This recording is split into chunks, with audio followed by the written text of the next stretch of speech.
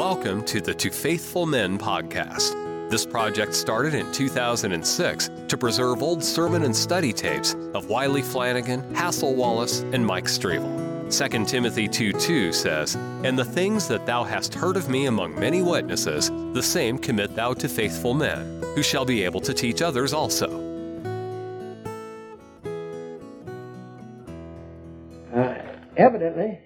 It is evident that when the Messiah was cut off, and then to interpret the expression not for himself, that is, if they interpret it and have nothing, well, we certainly know that when the Lord died, that he had something, he purchased something when he died. He shall see the travail of his soul and shall be satisfied.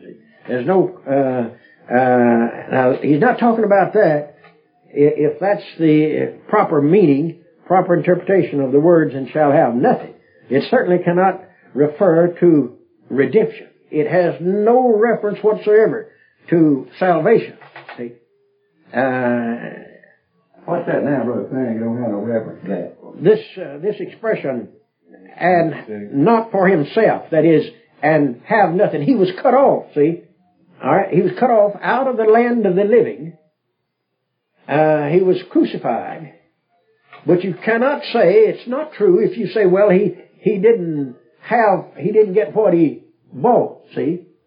He didn't get what he paid for, because he did. You can't interpret this spiritually, in the spiritual, what he did on the cross. In other words, if you, outwardly, or from a natural standpoint, a man looks at the cross, and he sees the greatest crime that's ever been committed. For they crucified one that was without sin, who did no sin, who wronged no one, see? And yet they crucified. But when we look at it from a spiritual standpoint, when the inner man looks upon the cross, he sees that Christ perfectly submitted and was obeying perfectly, even unto death. See, he had come for that purpose. See, to die. And he was obedient unto death. Alright? And the outward man looks upon the cross and he says, why, that's the greatest miscarriage of justice that's ever done.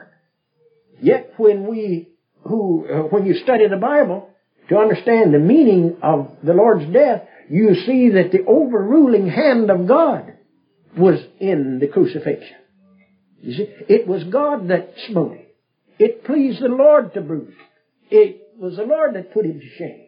It was the Lord that laid on him the iniquity of us all, see? Alright? And to look at it from an outward standpoint, from a human standpoint, from the way the world looks at it, why, it was a tragedy. Because they put to death a man that was going all up and down Jerusalem, healing the sick, casting out demons, stilling the wind, feeding multitudes, and raising the dead. Why, to have a man like that in your territory, man, I'd be proud, wouldn't you? If there was a man around here that could heal every sick man that was brought unto him. Every one that was brought to him, he healed. And they said, well, now, to kill a man like that, that's a tragedy. But now, when we look at it, from the spiritual standpoint, why, it's the greatest triumph that history knows anything about. Why? Because it was through his death. By his death, see, there is victory over death. That's when he conquered death. It is finished. Father, into thy hands I commend my spirit. So we know that when he was cut off out of the land of the living, it wasn't that he had nothing, that he didn't have what he purchased. It's not referring to redemption. It's not referring to our salvation, see. But what is it? He had nothing. He had no kingdom. See, all of these kings that were to come, these other, one kingdom followed another. Now notice that when the Messiah comes, why, this stone that's going to strike the image, why, all these kingdoms are going to be done away with. And the stone becomes a great mountain and fills the whole earth. But now, when Jesus was crucified, you see, he had nothing. He had no kingdom. The Romans, he didn't conquer the kingdom. He didn't conquer the Romans. The civilizations before him didn't fly away and disappear in the wind as dust. It was the Romans that put him to, from the outward standpoint, the earthly standpoint, it was the Romans that crucified him together with the Jews. See? And yet, when we come on the spiritual standpoint, then it was our sins. He was dying for our sins, see? So, so Daniel is not talking about redemption. And that's it. If he shall have nothing is the correct interpretation. And most Hebrew scholars says that's what it means. Well, but we do know that whatever he made an end to sins for his people on the cross. We know that. We know that he brought in reconciliation to his people, see, from that standpoint. And imputed righteousness comes through him. Alright? And and that righteousness will be forever, will be everlasting.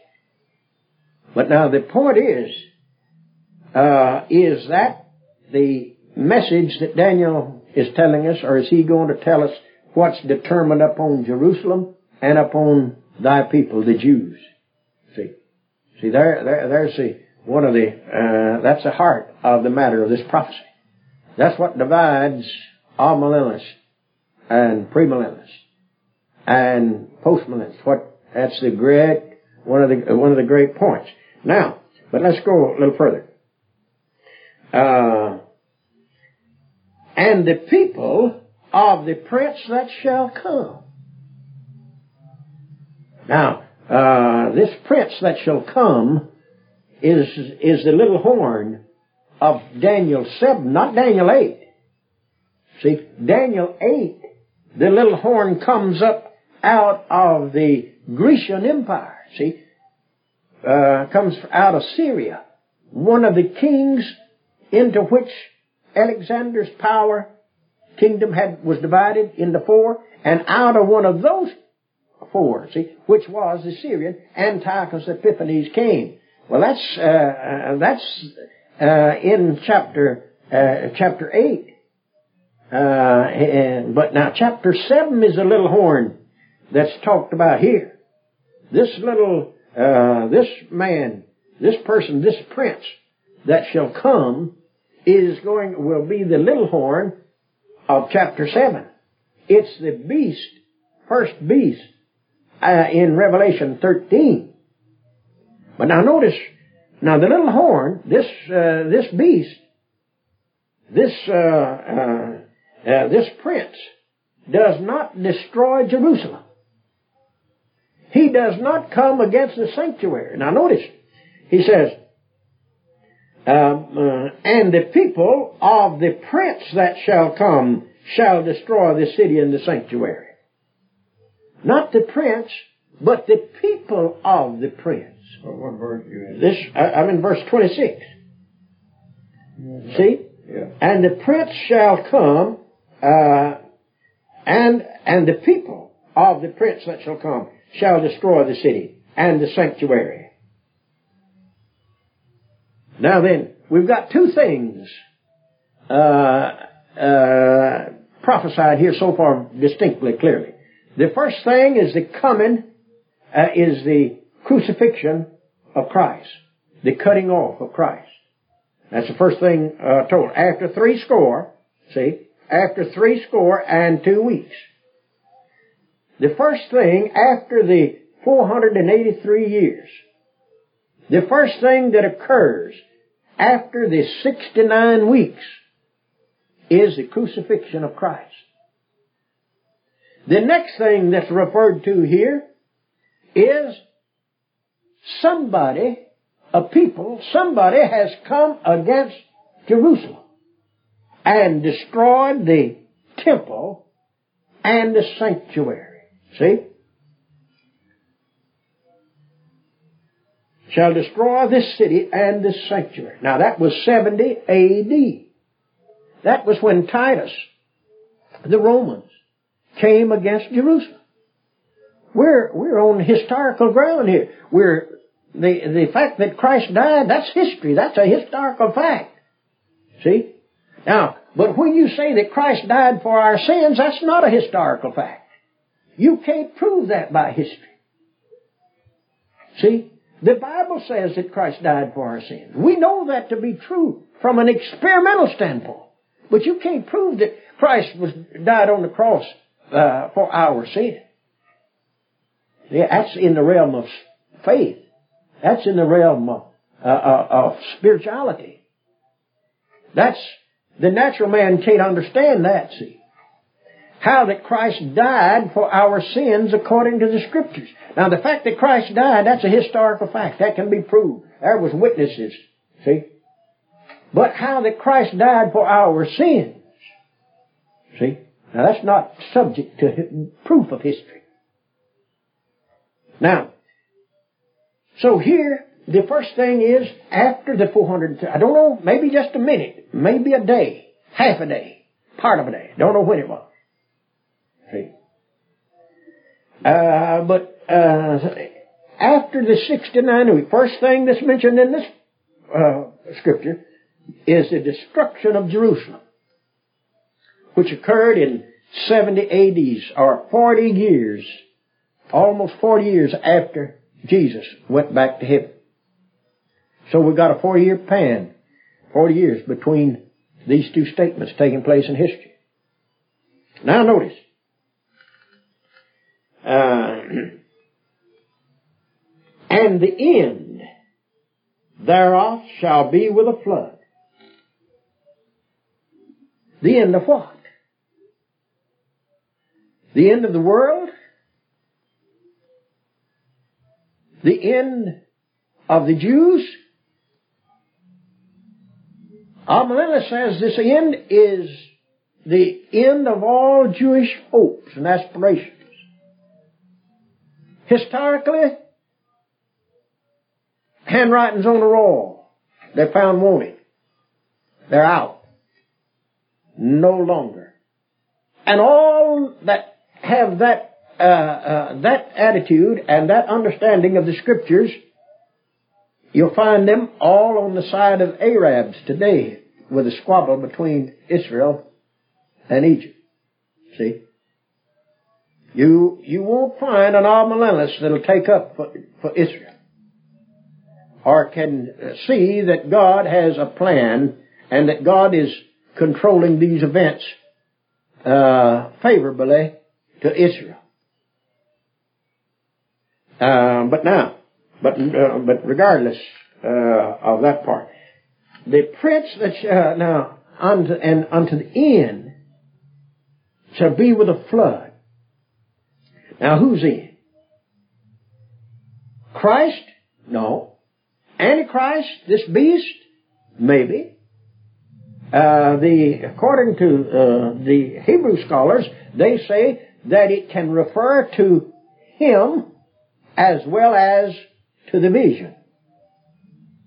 And if so, then the prince that shall come, see, this prince that shall come, his end will be with a flood.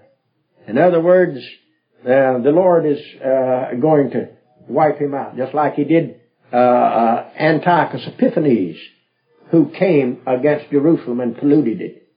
See, God miraculously brought his downfall. Now, it says, and I think that's what it's talking about.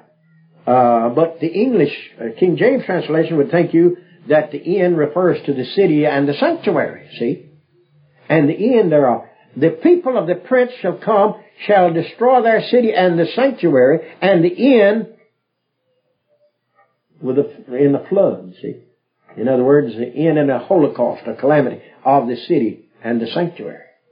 That seems to be what King James is telling. But if the Hebrew tells us that it may refer to equally as well to the prince that shall come, let's read it. Now, like that. Thereof shall be with the flood, and unto the end. Now, wait a minute. Here's another end. Unto the end of the war, desolations are determined. Now, that's not as clear as it should be, as the Hebrew is. Until the end, wars, desolations are determined. Unto the end. Now here we have, he tells us about the end of the end of Jerusalem. Tells about the downfall of Jerusalem, the overrunning by Titus, and the sanctuary. It's destroyed, still destroyed. They haven't erected it yet, or if they ever do, but they're not in existence and hadn't been since 70 A.D. All right. Then, if this tells us about his end, the end of the Antichrist, the end of the emperor, the end of this beast, Revelation 13:1, if we have his end pictured here as the prince that shall come, and then enumerating another item, and unto the end of the age, unto the end of the vision, of all that's forecast here, of the things that's predicted, unto the end of this series of things enumerated, are determined wars and desolation. Isn't that what Jesus said in Matthew 24? Wars and rumors of wars, but the end is not yet. See, Jesus kept telling us, the end is not yet, but wars and rumors of wars shall be unto the end. Don't you see? Then Daniel harmonizes with the statement that Jesus made Jesus talked about the abomination of desolation, didn't he? Jesus talked about the wars and rumors of war. Jesus talked about the destruction of Jerusalem. All right? Now, and unto the end, why will there be wars and rumors of war? In other words, why can he predict it? Because they're determined, they're decreed. That's a word for decreed, that's predestinated. That's God's business. That's the reason why I say that nobody but a primitive Baptist, a man who believes in primitive Baptist doctrine, can actually believe what Daniel has said here. And yet, of all people, solidly, as a block, they don't believe one word of it. They believe the Jews over. All right, now look. And he, verse 27. Now, what's the subject of this? They get a lot of people, in order to fit theology, will interpret the subject of this verse, the week. And the week shall confirm a covenant. The week itself, the week period. Now, we're going to talk about that last week. See? But now, wait a minute. What's happened? We've disjointed this week from the 69 weeks. After the 69th week, he talks about Jesus being put to death. See? And then he talks about the destruction of Jerusalem. And then he brings in the prince that shall come. This beast of Revelation. This little horn of Daniel 7. This mighty prince. This king of fierce countenance. All right? It talks about it. And then unto the end shall be wars, desolation, tribulation, to the finally. Now then, and he shall confirm the covenant. When? All right? With many for 1 week. When does this 70th week begin to operate? Or has it been fulfilled? The amillennialist says it's been fulfilled, all of it. It's been fulfilled in the past. Postmillennialist says it's been fulfilled, all of it. It's all gone. It was fulfilled the day that Titus went into Jerusalem as victor, conquered it. And that's the end. That's the termination of the scope of this vision. But now,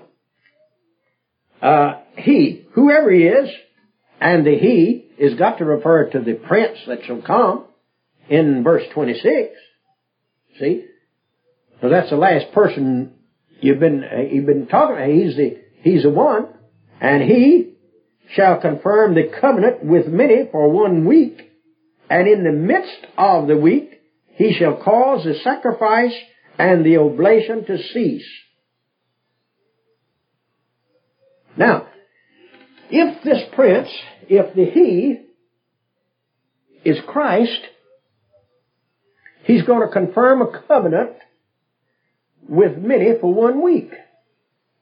Well, now that you can't get that over in the realm of what we were speaking of a while ago, when I said when you look at the cross you see either a tragedy or a triumph. When we look at it, we see a triumph as children of God. See, all right. Well, now when you look at he shall confirm a covenant for 1 week, because the covenant of grace is an everlasting covenant, not for 7 years. And from everlasting, eternal. God loved His people with an everlasting love. See? And He chose us in Christ before the foundation of the world. This is not something that has had to be inaugurated or brought into force in the time of Christ while He was upon the earth. What the Lord was doing, He was obedient unto them. The Lord was actually paying the debt, the price for our sin.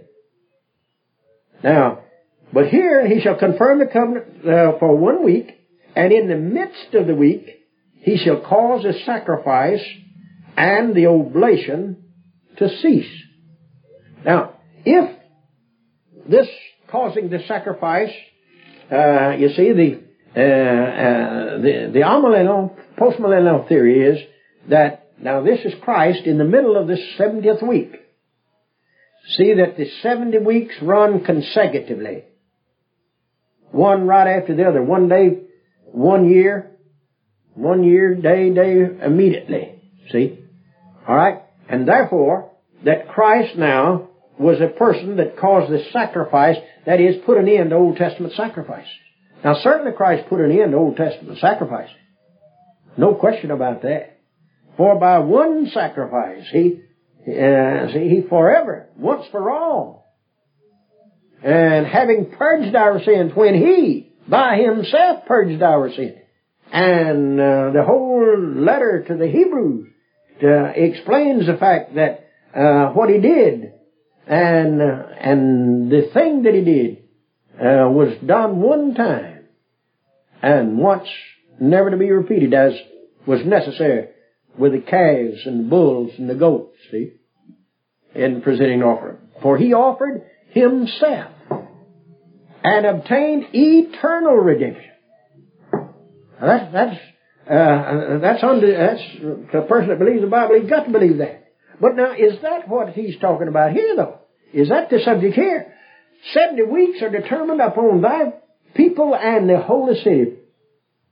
See, Daniel was praying, asking forgiveness for his sins and for the sin of his nation. It's, for we have sinned, we have sinned, we have sinned is over and over in his prayer. See, all right. Now, in the New Testament, in the book of Revelation, you read about 3.5 years. You read about 42 months, 1,260 days. You times, and dividing of time. Times 1 year, times 2 years, and dividing of a time is half a year, 3.5 years. You'll read about this period of time, whatever it means. You read about it in Daniel, you read about it in Revelation. And you read about something that's done in the middle of that period of time. Here, He's going to confirm the covenant. He'll make a covenant with 1 week. But you read about someone breaking that covenant in 1 week. You read about the desolation. You read about tribulation. You talk about something when you study the book of Revelation. You find about the judgments from chapter 8 through 16. You read about the wrath of God and the judgments of God upon the earth. Now, he says, and for the overspreading. Now, the word overspreading there is wings. It's a picture of the wings. For the overspreading, for the extension.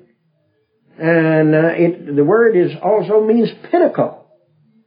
And so, for the overspreading of abomination, he shall make it desolate.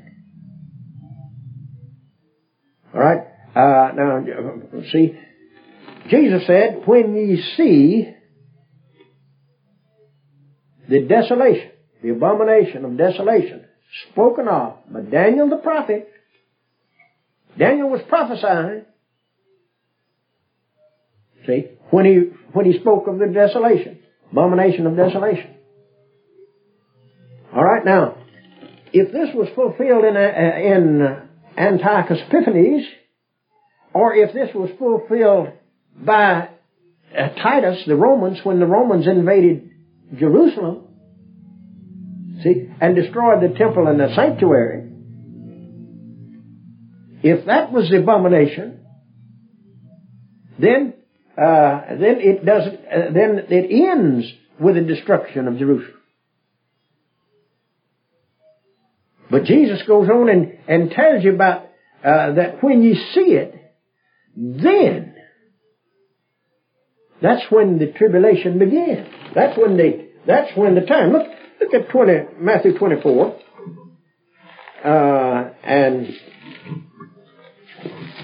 verse 15 tells you when, and then you want to know the time sequence. It's then down in verse 21.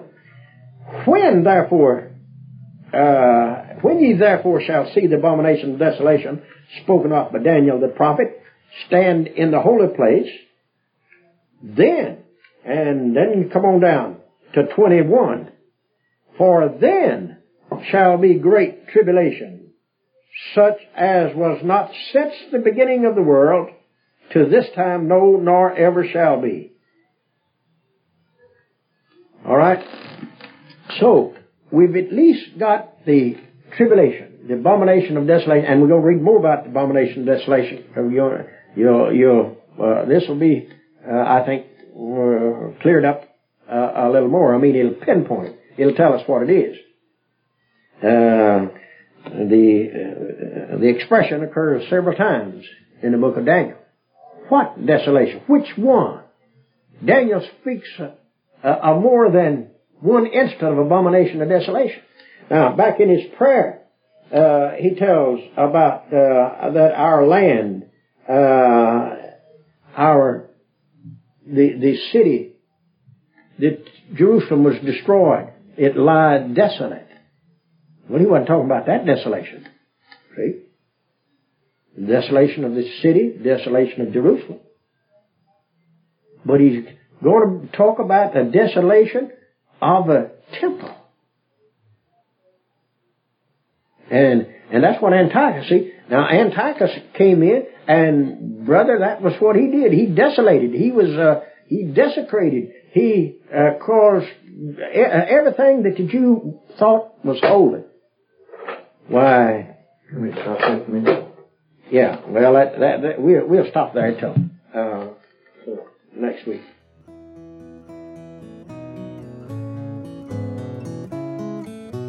Thank you for listening. Don't forget to subscribe and share with a friend. Be steadfast, unmovable, always abounding in the work of the Lord. For as much as ye know that your labor is not in vain in the Lord.